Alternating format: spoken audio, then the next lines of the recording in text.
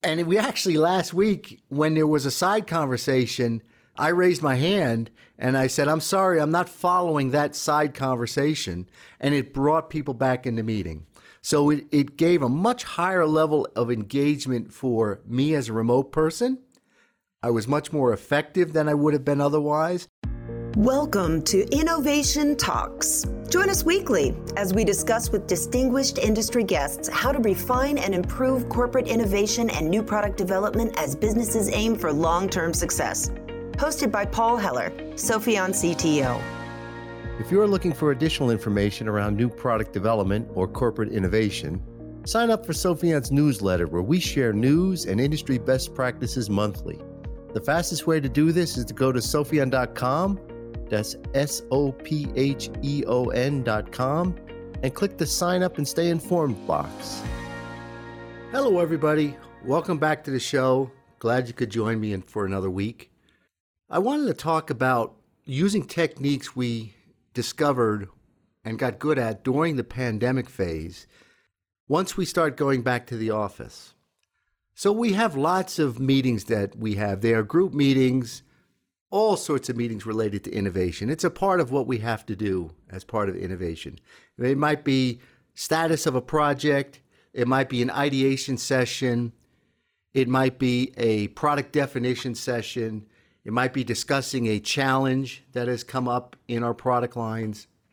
Before the pandemic, we would get people together in a conference room. And there were always a few people that couldn't be in that conference room, the remote people. And we didn't have good techniques. We made do. We somehow got by. But if you've been one of those remote people, you know that it was very difficult to participate in that meeting effectively. Difficult to stay engaged. You have things you want to say and you can't get a word in. The pace of conversation is very fast in the room where the majority of the people are. There are side conversations. And like I said, we made do, but it just wasn't as effective as it could be. And then boom, pandemic, we're all remote, and we figured out new ways of working in that remote environment. And how might we use those ways of working when we go back to people being in a room together? Well, the fact is, if everybody's in a room together, we don't need those techniques. And if everybody's remote, well, we now know how to do that very effectively. We've been practicing it for 16 months, maybe longer. But if we're in that situation we used to be in, where some people have to be remote, the majority of the people are in the conference room, how can we avoid those challenges we had back in the days before the pandemic? Well, I have a few ideas, a few suggestions. The first one is have everybody also be in a virtual meeting. So let's say you have 8 people in a conference room and 3 people remote. It's 11 people. Have a virtual meeting set up and have all 11 people in it. Most people are bringing laptops or iPads or what have you to conference rooms, so have them join the meeting. In fact, ideally, if your culture's up for it, have them have their cameras on, because that really ups it to a new level. I experienced just such a meeting last week, and I was one of the 3 people that was remote. And I can tell you, it made a huge difference to be able to see everybody, to be able to understand what their engagement around a particular topic. And if somebody wanted to share something, they would share it, and all the participants could see it on their local screen. But what the folks in the conference room also did is they had one of the laptops actually shared on a projector. So now people in this conference room are seeing the exact same thing that we remote people are seeing, which helps them orient themselves to a different way. You don't find them writing things on a whiteboard that nobody remote can see.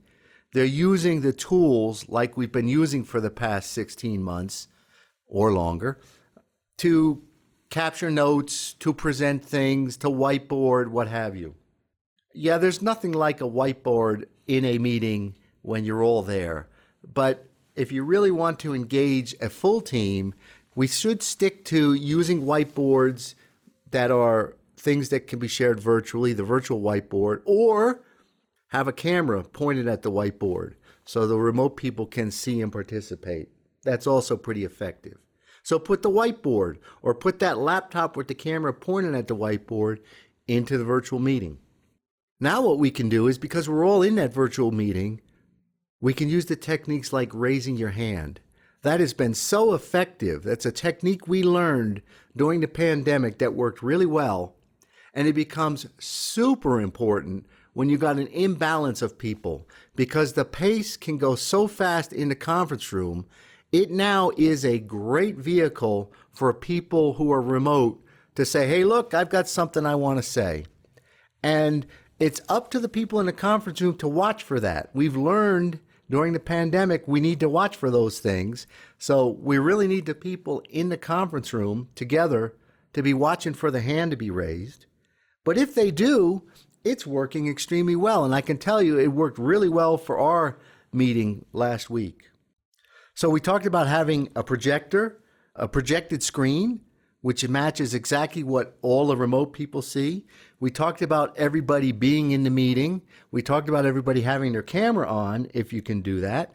And we talked about using the cues of the hand raising and things like that. And we actually, last week, when there was a side conversation, I raised my hand and I said, I'm sorry, I'm not following that side conversation. And it brought people back in the meeting. So it gave a much higher level of engagement for me as a remote person. I was much more effective than I would have been otherwise. And it helped the people in the room realize that they were disconnected from the remote people, which they didn't want to be. Just human nature, things start happening. You start talking local, you forget about the remote people. So raising the hand brought everybody back together.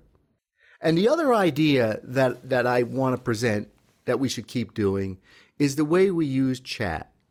So we found that during these remote meetings, we could use chat and we could bring up additional points of value, additional topics, additional thoughts without disrupting the flow of the main meeting.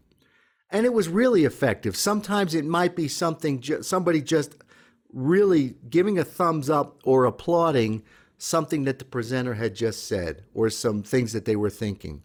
Or it might be somebody putting in a related link, some research on the internet or other things that would enhance the topic, but weren't so important that they had to disrupt the flow of the meeting, the flow of the presentation.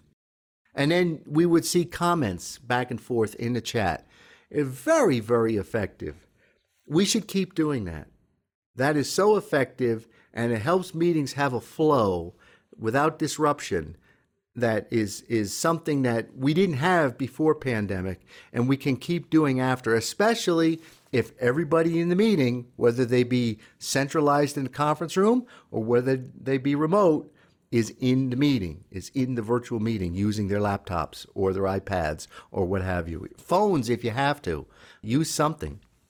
And I had an experience last week where the host of the meeting asked everybody that as they had questions, please put them in the chat. It was very important to the host that questions were captured as people thought about them.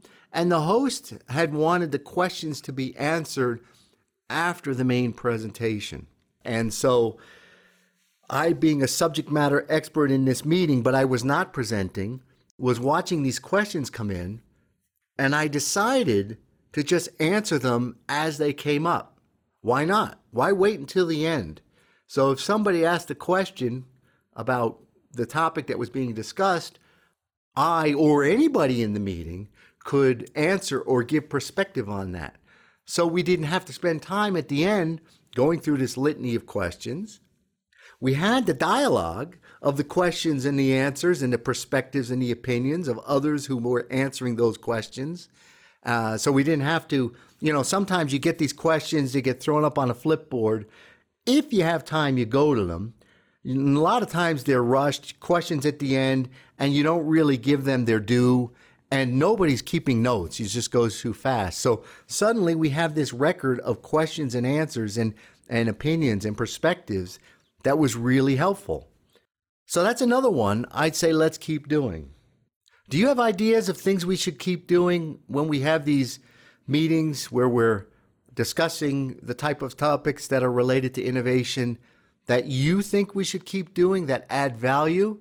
If so, I'd love to hear from you. Drop me a line, because I think there's techniques that are going to make us much better moving forward when we all come back to work where everybody can't be around the table. And let's use those techniques we learned when everybody had to be away from the table and help ourselves be more effective in the future. Thanks for joining me. I hope you have a great week, and we'll talk to you next week. Take care. Bye-bye, everybody. Thanks for joining us this week for Innovation Talks with Paul Heller. For additional information on today's topic, check out sopheon.com, SOPHEON.com, where you will find plenty of innovation-centric content and corporate best practices. If you'd like to discuss anything with Paul or would like to get in touch with the show, email us at talks@sopheon.com.